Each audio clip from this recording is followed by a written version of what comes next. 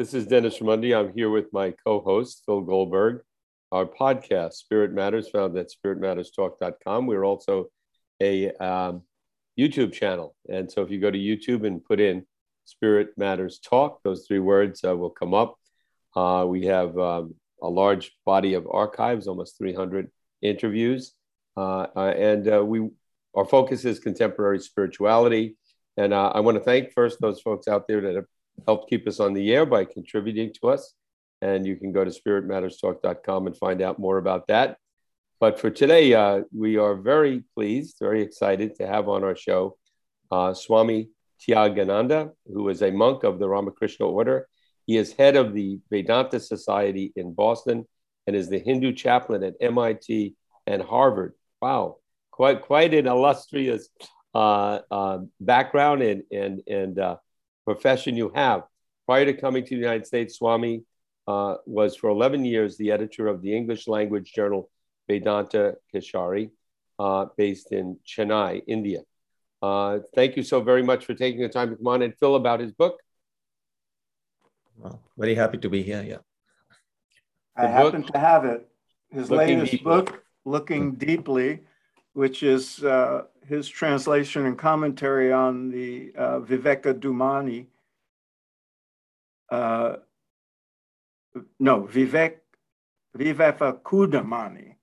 Very good.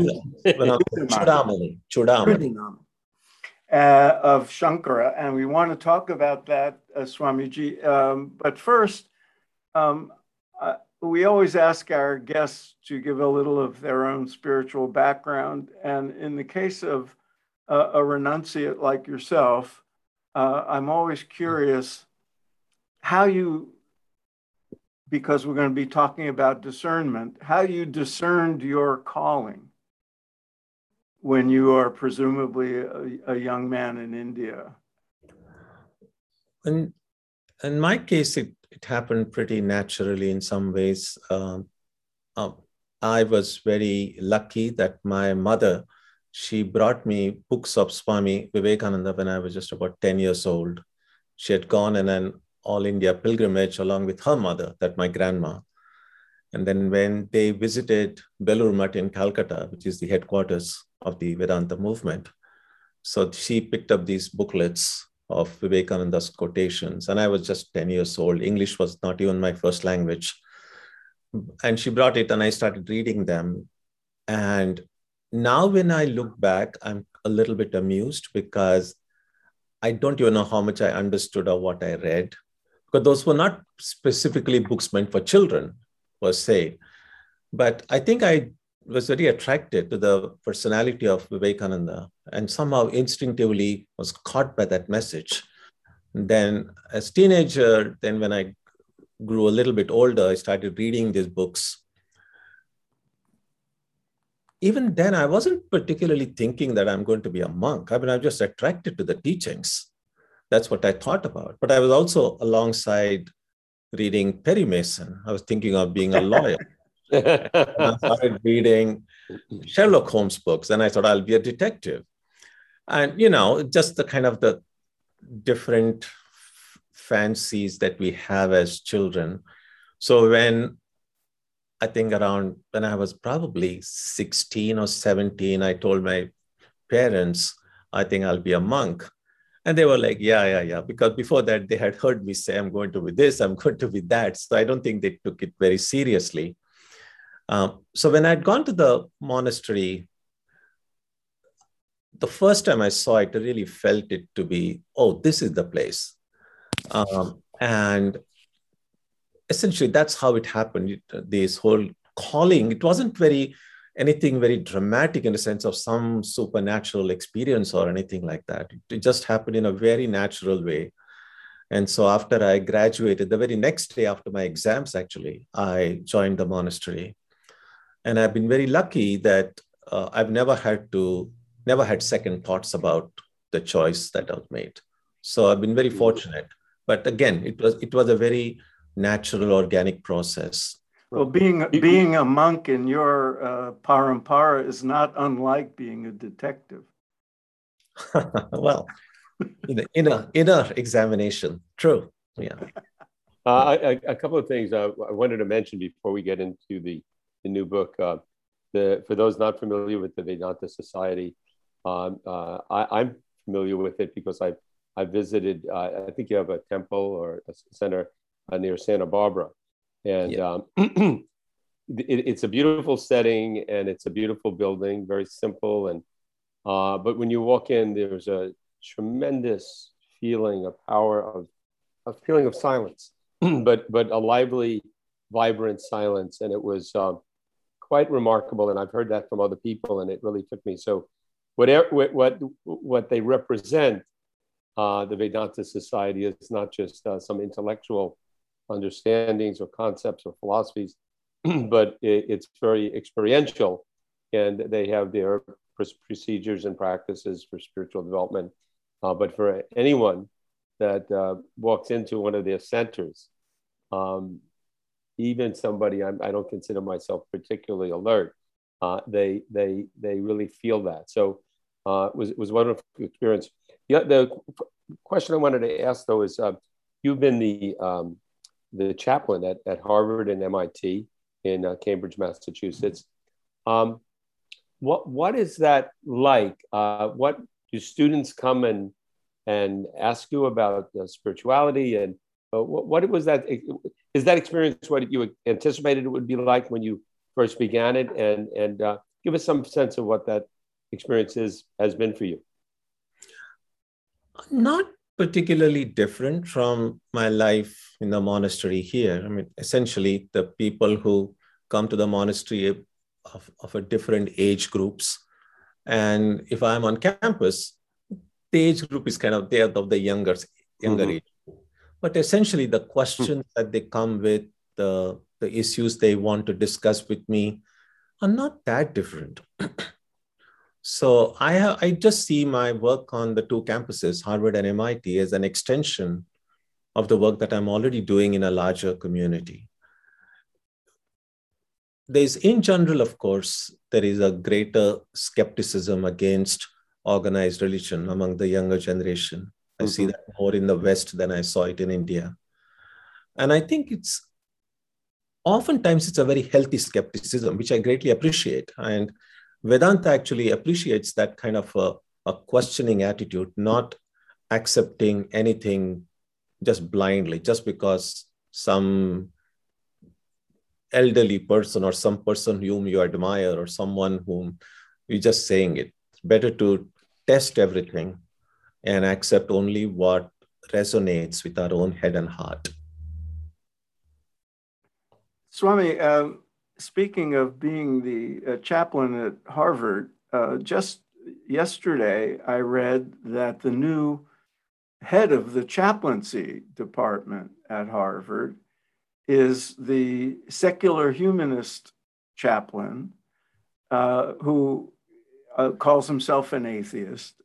And I met him once. He's a terrific guy, but I wonder if you have anything to say about that. I'm sure you're close to him, and what are the implications of him being named into that position? I think there's been too much of a media brouhaha over that. Because, and I think the media got it wrong in many ways. I mean, they characterize it as the chief chaplain, someone who oversees 40 other religious constituencies. It's nothing of the sort. It's not a university appointment. The chaplains, there is no chaplaincy department at Harvard. So the Harvard chaplain is a group. They are independent group who are actually volunteering to help enrich the religious and spiritual life on campus. So none of the chaplains is an employee of Harvard. And so these chaplaincy group, they have a committee, an executive committee, and they have officers almost always, not almost always, always chosen unanimously. It's a one-year term and get renewed for another year. I mean, I was in the position that Greg is now. I was in that position for 2 years, in 2001 and 2002. Actually, the 9/11 occurred during my watch. I had to lead a university-wide service but none of us saw ourselves like chief chaplain. That post doesn't exist. So that, because of the way it was got reported in New York Times and others, it made a big sensation. So, yeah, it sounds like a big story, but when you look at it, there are many, many people who could consider themselves spiritual but not religious. Does that make those people atheists? Well, maybe, and so then they can run with that. And then there are those people that dislike Harvard, and this is a way for them to attack it or attack humanism or whatever. So yes, my guess is that it's been exaggerated. And what would be interesting is to take this idea of what he represents, what he says, and have an exchange between the different various religious groups, people that consider themselves religious, believers in God, people that consider themselves agnostic, that aren't sure. And I know we have on our show had a lot of people involved in interfaith. I know Phil has been very involved in all of that. And it's bringing people together to think about these things. So it could be very stimulating and very inclusive and something for people to share ideas and to stimulate ideas. And maybe somebody moves from spiritually inclined to religious, or religious to spiritually inclined, or whatever. So I think that everyone is open to that. But that's what I believe and what I would like to see encouraged, as opposed to these people believe this and you don't believe that. And it's just, again, folks, and often in the media it happens, trying to divide. Yeah, I mean, I have had discussions with many atheists, and Greg is a good friend of mine, and he's a wonderful person. So oftentimes when atheists say, we don't believe in God, and I oftentimes respond to that by saying, which God you don't believe in? Because we can only reject what we know. We cannot reject what we don't know. So when they are rejecting God, they are only rejecting the kind of God that they have been exposed to in their life. And so when I ask them, what kind of God you don't believe in? What is it? Which God you are rejecting? And then they mention, oh, this God, blah, blah, blah, this doesn't make sense to us, etc. And I tell them, well, I don't believe in that God either, but I don't see. So that kind of opens up the discussion that it's possible for me to reject the kind of God they are rejecting, and yet I don't see myself as an atheist. And that kind of, that generates good discussion. Yeah. Swami, I'd like to turn to your book, Looking Deeply. Hold that up, Phil, so we could see it a little better. Yeah. As I mentioned in my got it. when we introduced you, it's a translation and commentary on Shankara. So I have a lot of questions, but first, for the benefit of listeners and viewers who don't know who Shankara was, or maybe they've heard the term Adi Shankaracharya or his name, perhaps you can tell us something, of Shankara's, of the history, but briefly, but his importance. Yes. So Shankara was a great Vedanta teacher in the 8th century. He was born in 788 of a common era. So he is seen as a philosopher, but also a great mystic, and one whom they see as an enlightened being. And one of his lasting contributions was writing commentaries on the basic texts of Vedanta. And not that everyone agreed with what he had to say. So there are other teachers who came after him, other great teachers who came after him. So some of them agreed with what he had to say, some of them disagreed. And so that's how these competing schools of thought appeared in Vedanta. But his greatness lay in that anyone who came after him had either to agree with him or disagree with him. They could not ignore him. They could not pretend as if he didn't exist. So now 1300 years after him, he is still a big name, and his name is generally associated with the non-dualistic thought, non-dualistic interpretation of the Vedantic tradition. if I can follow up, Dennis, he is also actually, when I think he died at age 33, and it boggles the mind how much he accomplished in those times, and not only the writing and the commentary, but traveling the length and breadth of India in those days, before railroads even, and establishing the monastic orders that still exist, that still carry great stature. And my observation is that every Swami I've ever known about somehow traces his lineage back to Shankara, even though there are so many branches and tributaries. Is that an accurate observation? Not exactly tracing it back to Shankara, it actually goes even beyond Shankara. So the Hindu monastic tradition is very old, much older than even Shankara. But Shankara was the one who systematized the existing monastics into 10 orders. And that is why the names that the Vedanta monks have today, they align themselves with at least one of these 10 orders. And so the lineage goes through Shankara, but to beyond that. And so these lineage, oftentimes many of the older Upanishads do mention this lineage. And then it goes back mentioning some of the rishis or the sages or the Vedas. Yeah. And interestingly, ultimately ends up with either Shiva or Vishnu, meaning ultimately the spiritual teacher is God himself. So ultimately, the divine being is the teacher, and that power of that wisdom gets transferred from one tradition to another. So that the other teachers who come after are more instruments through which that wisdom flows. That is how they see it. Yeah. But my understanding, Swami, is that Shankara established 4 seats, north, east, south, and west, and those seats are held by a Shankaracharya, a leader in that area. And it is possible that a seat may be vacant for a certain period of time if it's felt the appropriate person is not available to fill that seat. Are you aligned with one of those particular Shankaracharyas? And is there any differentiation between north, east, south, and west, or is it just more administrative?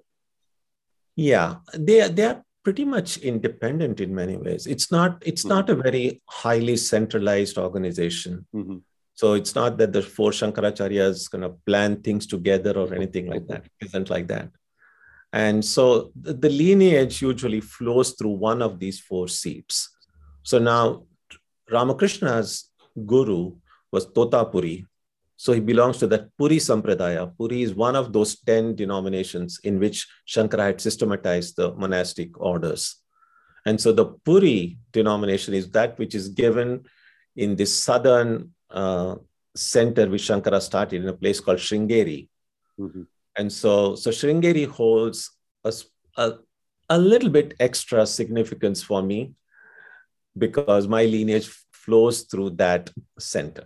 Yeah.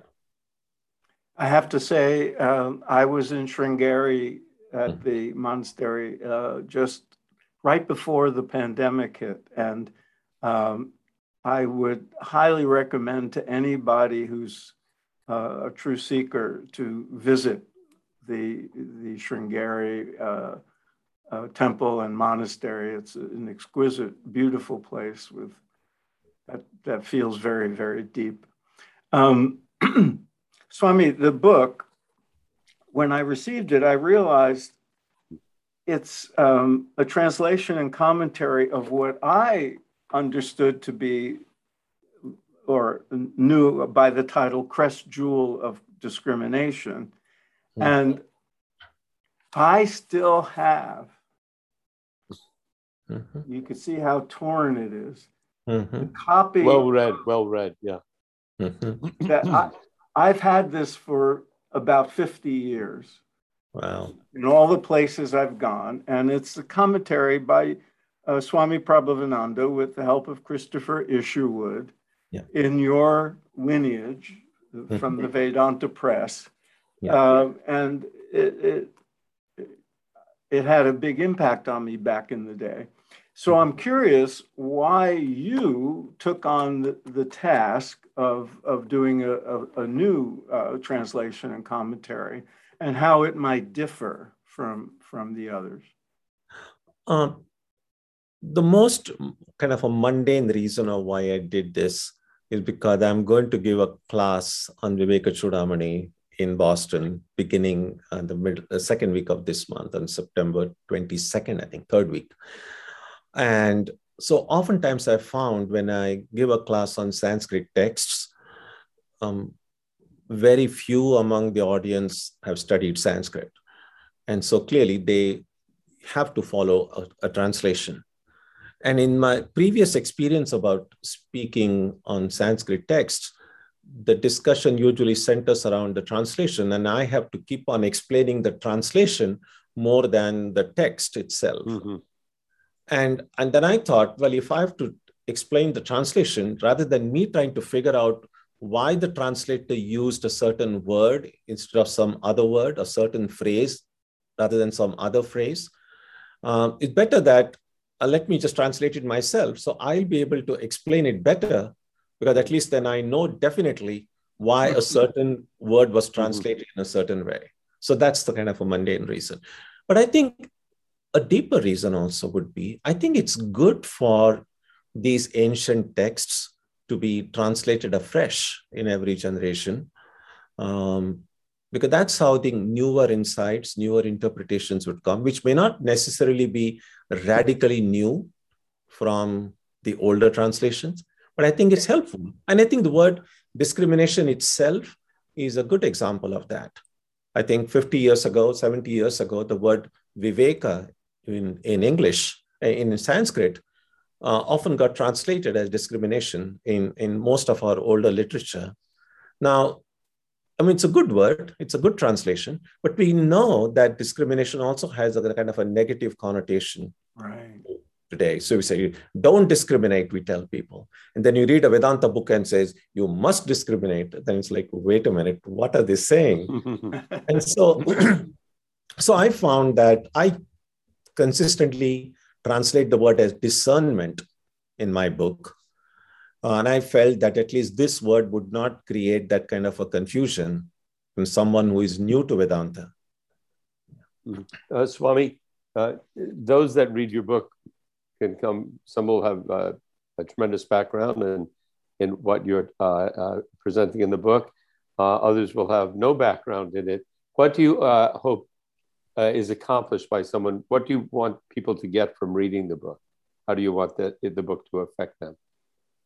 I just want people to just to just question themselves. Some of the things that we take for granted, that better to ask the kind of questions we may have never asked before. The things that we may have assumed, we have to kind of question our assumptions. And one of the common assumptions is, this is who I am, and this is the world, and this world has always been the way it is. And what this book, and that's why it's titled Looking Deeply. If I look deeply at myself, do I see something different? It's like you look at a tree and then you see a tree. That's kind of obvious. But if you look at it more deeply, then you begin to say, oh, this tree has some branches and there are birds sitting on it. And then you look at it even more deeply, then you see some other tiny insects there. And you can see a lot more when you look deeply. Similarly, if I look at myself, if I just look at myself superficially, I just see what I see when I stand before a mirror. But if I look at myself deeply, then I see a person who has feelings, who has hopes, who has fears, who has concerns. If I look at it even more deeply, what Vedanta says is, I might find something deeper, profound, the real me. And so that is what discernment I see. And then same thing, you look at the world outside. Is this world real or unreal? We just take the reality of the world for granted, but should we question it? Right. Let me ask a follow-up question. And that is that if somebody reads the book and comes to you and says, or maybe it's contained within the book, I would like to look at myself more deeply. Are there ways, are there procedures, are there spiritual practices that you can share with me that will assist me in doing that?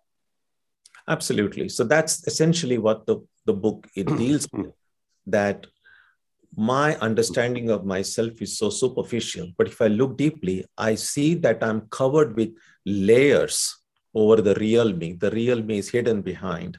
And so there are meditations prescribed in the book which show how these layers can be removed so that I get in touch with myself.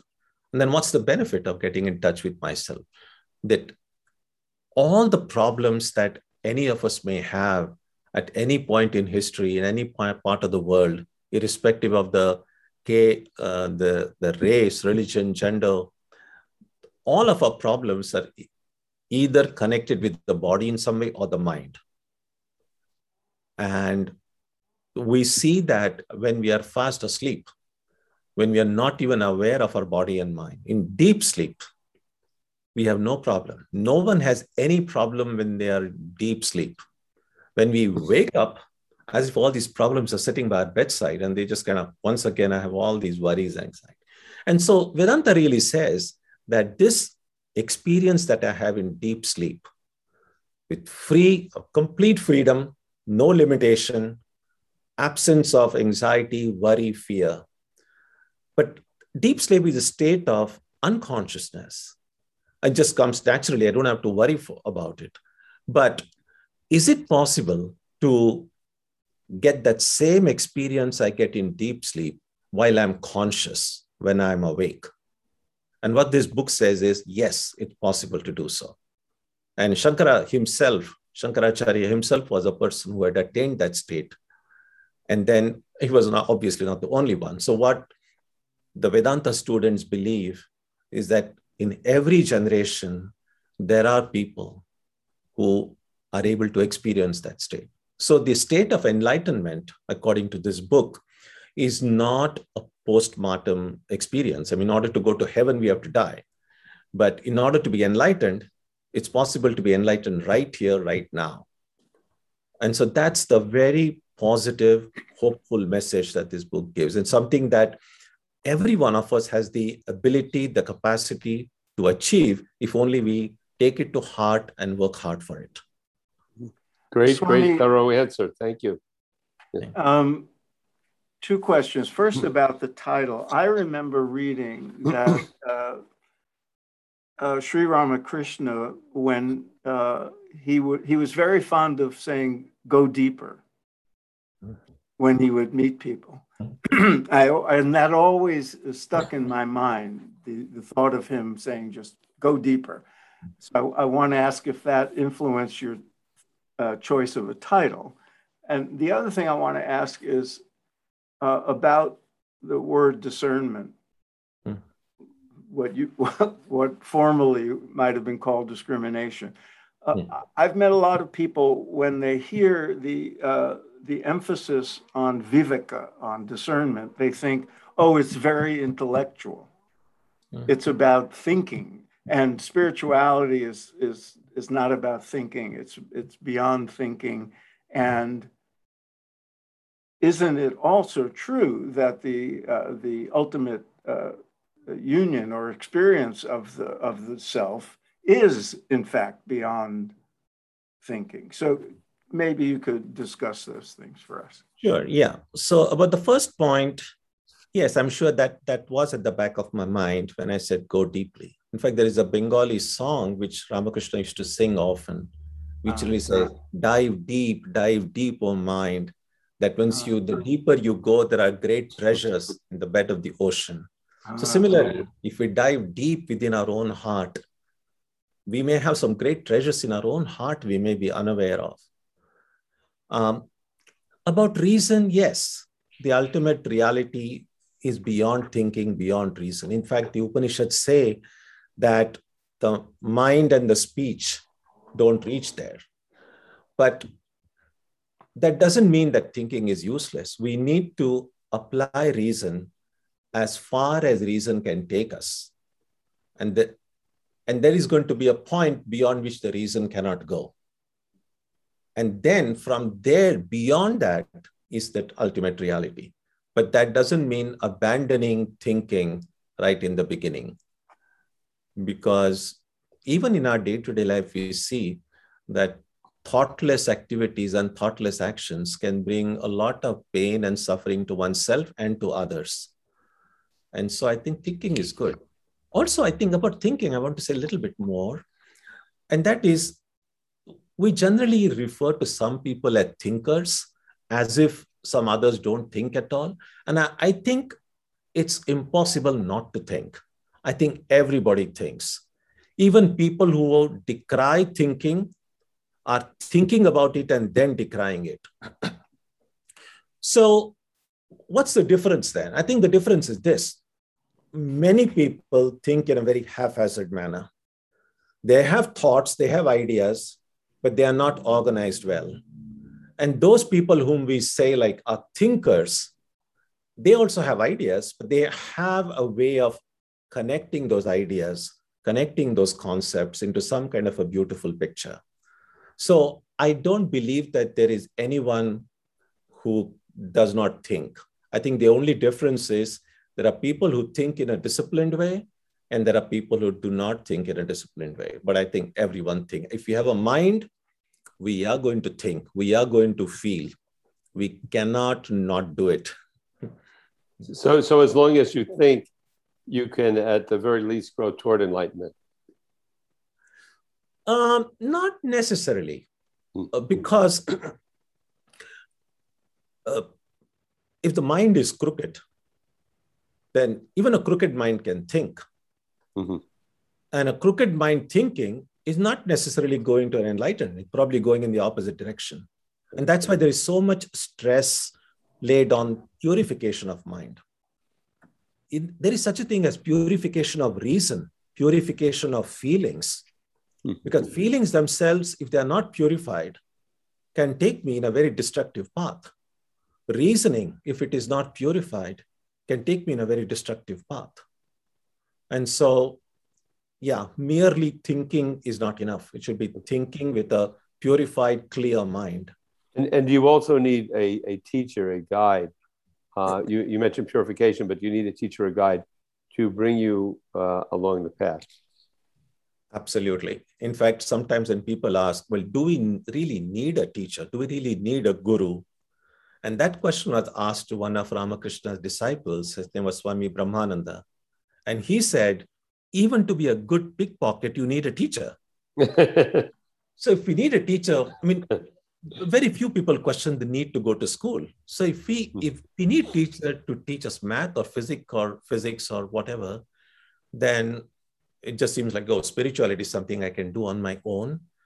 I mean, it's not to say that no one can do it on their own. I mean, there have been extraordinary people, for instance, in the life of Buddha or Ramana Maharshi, and I'm sure there are others.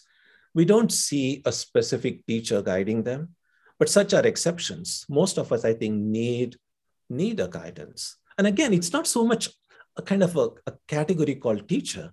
I mean, to some extent, I would say for most of us, our parents are our first teachers. Mm-hmm. Although we don't see them as teachers, but we learn some of the basics of life in our formative years from the elders under whose care we grow up.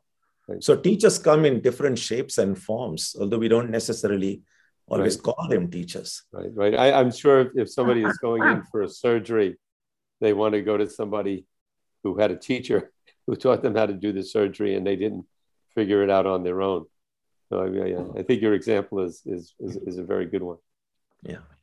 I decided to open your book at random and ask you about whatever I hit upon. So I think I was led to a very good passage. It reads, the reflection of consciousness in quotes, material entities, such as the intellect, the mind, and the body, is what makes them appear conscious, and we are deluded into thinking of them as self. Yeah. Explain. Well, consciousness is a very interesting topic, and there's, of course, there's a lot to be said about that. I would only say this to briefly contextualize the topic of consciousness is the way Vedanta sees consciousness as an independent entity. Consciousness is not seen as the byproduct of brain activity. Consciousness is something not necessarily physical, not biological, that the body is conscious, the mind is conscious, but that consciousness doesn't belong to the body. It's like if you have a light bulb and you have a covering over it, and then light will percolate through that covering, but the light belongs to the bulb, to the electricity, not to the covering. So the body and mind are kind of a covering over the spirit, which is conscious. And so that's, I would say, probably a major point of departure in some ways, the way Vedanta sees consciousness and the way material sciences see it. The good example might be this, that light, for instance, none of us can see light, but we can see objects illumined by light. And similarly, consciousness, we know consciousness is present because we are conscious of objects. I'm conscious of this table, I'm conscious of the chair. But it's the chair that depends on consciousness for me to be able to see it. Consciousness does not depend on the chair for its own existence. Mm-hmm. So it's like, to kind of give a rather simplistic example would be sun and its ability to give light. And because of sun's light, we have the days and we can see everything. But the sun doesn't depend on us for its light. Tomorrow, if all this planet perishes, the sun would still give light, but there would be none of us here to see that light. So consciousness is like that. Consciousness illumines objects for us. We become conscious of them. But even if there were nothing there, consciousness can still remain. It's independent of any objects. And so when Vedanta speaks of consciousness, as our nature as consciousness, it means that consciousness, which is consciousness itself, light itself, objectless consciousness.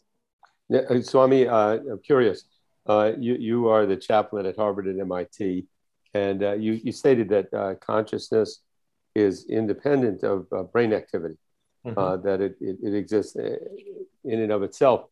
And I'm sure you encounter a lot of people in the physical and biological sciences at Harvard and MIT. Have you encountered a number of people, say even neurophysiologists, who on the one hand see brain activity having an effect or creating consciousness, or those that believe it creates consciousness, but that are people who are very developed in these areas of study, but also recognize and believe consciousness to be independent of brain activity? Yeah, I have had discussions with many of them. And it's like this. It's not that they are completely unconnected, but it's like this. The correlation and causation are two different things. So when I see a table, I'm sure there is something happening in my brain. There's some changes occurring there. And what material sciences can do, they can only deal with quantifiable, measurable entities. So they can see changes occurring in the brain. So there's some activity occurs here, and I see you in front of me. So there's correlation that these two things are occurring simultaneously, an activity in my brain and my consciousness of you in front of me. But just because these two things are correlated doesn't mean that one is the cause of the other. So this does not by itself, this does not prove that the brain activity is producing that consciousness. All that it's saying is this and that is occurring at the same time. And if we want to think in terms of causation, well, either of these could be the cause of the other. There is nothing to say that this is the cause of that. And do you sometimes recommend that they engage in some spiritual practice so that they can experience consciousness as independent, as separate, as in and of itself.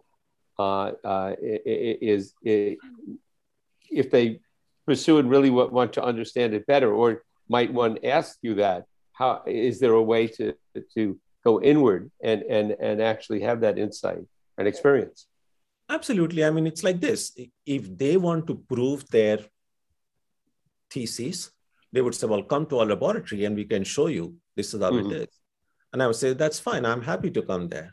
But then if you want a confirmation for my thesis, then you should do what I'm doing. And I think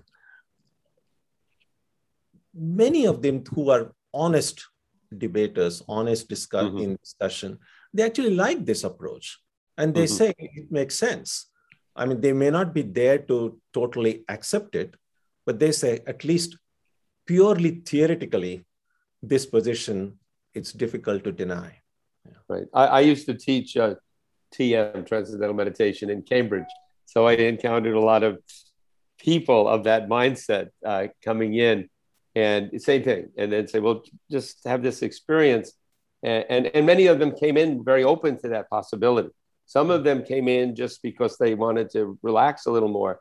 And I can't say on every occasion, but on many, many occasions, their insights, their thoughts, their belief in terms of what one was experiencing, and consciousness being independent of physiological brain activity rather, was changed. So, and some of these people now I know 45 years later, and they definitely changed because of having that experience.